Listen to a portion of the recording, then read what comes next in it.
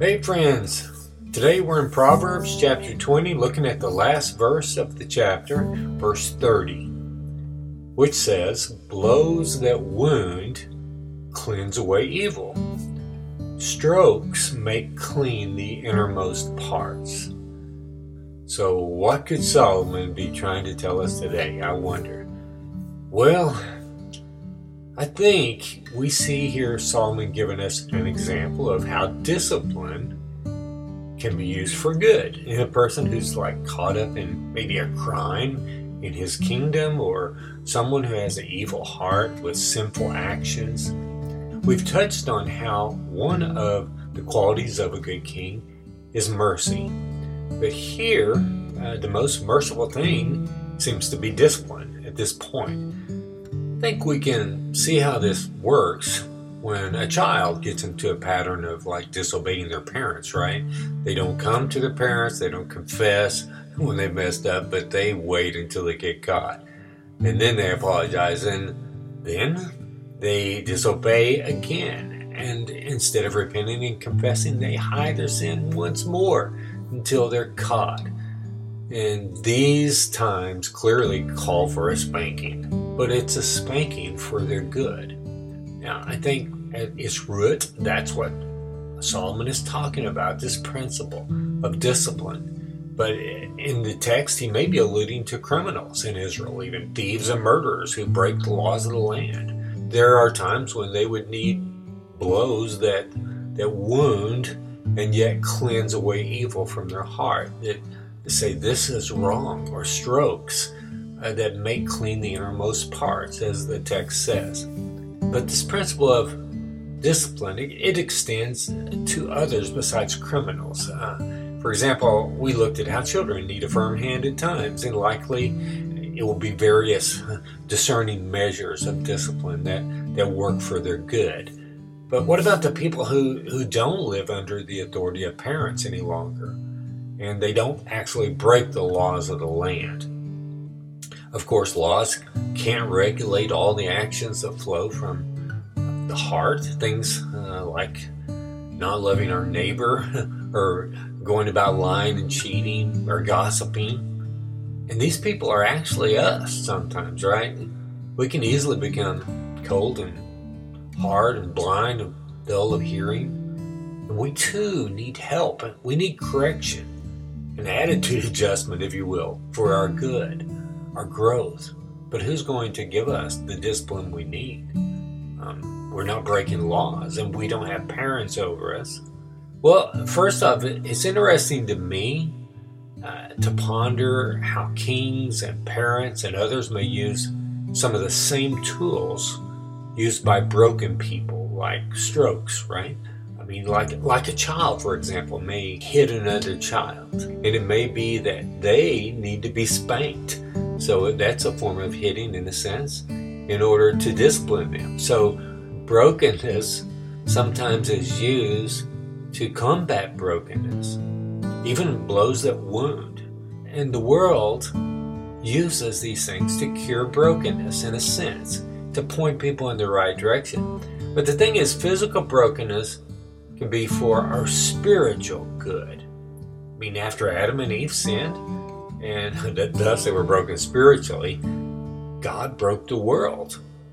He didn't have to, but in that sickness and disease and depression and pain, all of a sudden came into the world, so much more. All kinds of entropy and even death. So God could have made things easy and removed all sickness and disease. He could have made a way for us all to be rich and want for nothing physically.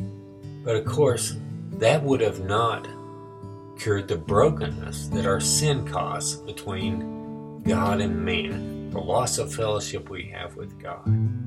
But the brokenness of the world, every trouble we might face, can remind us of our spiritual brokenness. It can drive us toward God.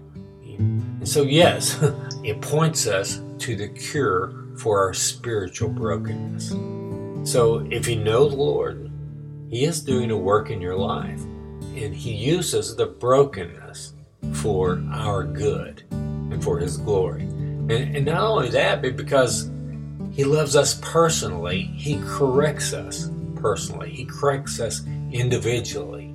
He knows what strokes, what prods of love we need. And even the times that we need blows that wound, that leave scars, they'll be for our good. And sometimes we need to pray that way. Lord, whatever it takes to remove this sin out of my life, that you might be glorified and I might know your joy. Whatever it takes, Lord, let that be. Hebrews 12, beginning in verse 5, let's see, it says, "My son, do not regard lightly the discipline of the Lord, nor be weary when reproved by him. For the Lord disciplines the one he loves, and chastises every son whom he receives." So brokenness in the flesh, brokenness in the world, even the universe, it points us to the one who can make us whole. And you know, although physical brokenness like pain and all kinds of difficulty can point us to the cure for our spiritual brokenness in the promised Messiah. And listen, this is important. One cannot fight spiritual brokenness with spiritual brokenness. For example, like we've been seeing in the news so much, when racial crimes, as horrible as they can be, are committed, it does no good to fight hate with hate. Proclaiming truth with free speech is good, but rioting and beating and destroying property, plundering, stealing, that's just showing what is in your heart. And this is hate speech in action. This is not the discipline we've been speaking of today that's given out of a heart of love, but rather out of a heart of bitterness. Though they may not know it, those who have hearts for these kinds of things, they have kindred spirits with those whose hearts are racially charged with prejudice. It's true. So when we don't have hearts of love, we become like those people that we hate. Father God, thank you for loving us enough to send your only begotten Son, and for him to be willing to be broken for us on the cross, to die for our sins, in order that we might be cured of our spiritual brokenness, Lord. And then for you to raise him from the grave, and all that means for us in living a victorious life in this broken world for you. And then, Lord, thank you for your resurrection and what that means for us in being raised one day to be with you forever, Lord. And as we're here, I just thank you for the discipline as you grow us practically to be more like you and to have your joy in our life. In Jesus' name, amen.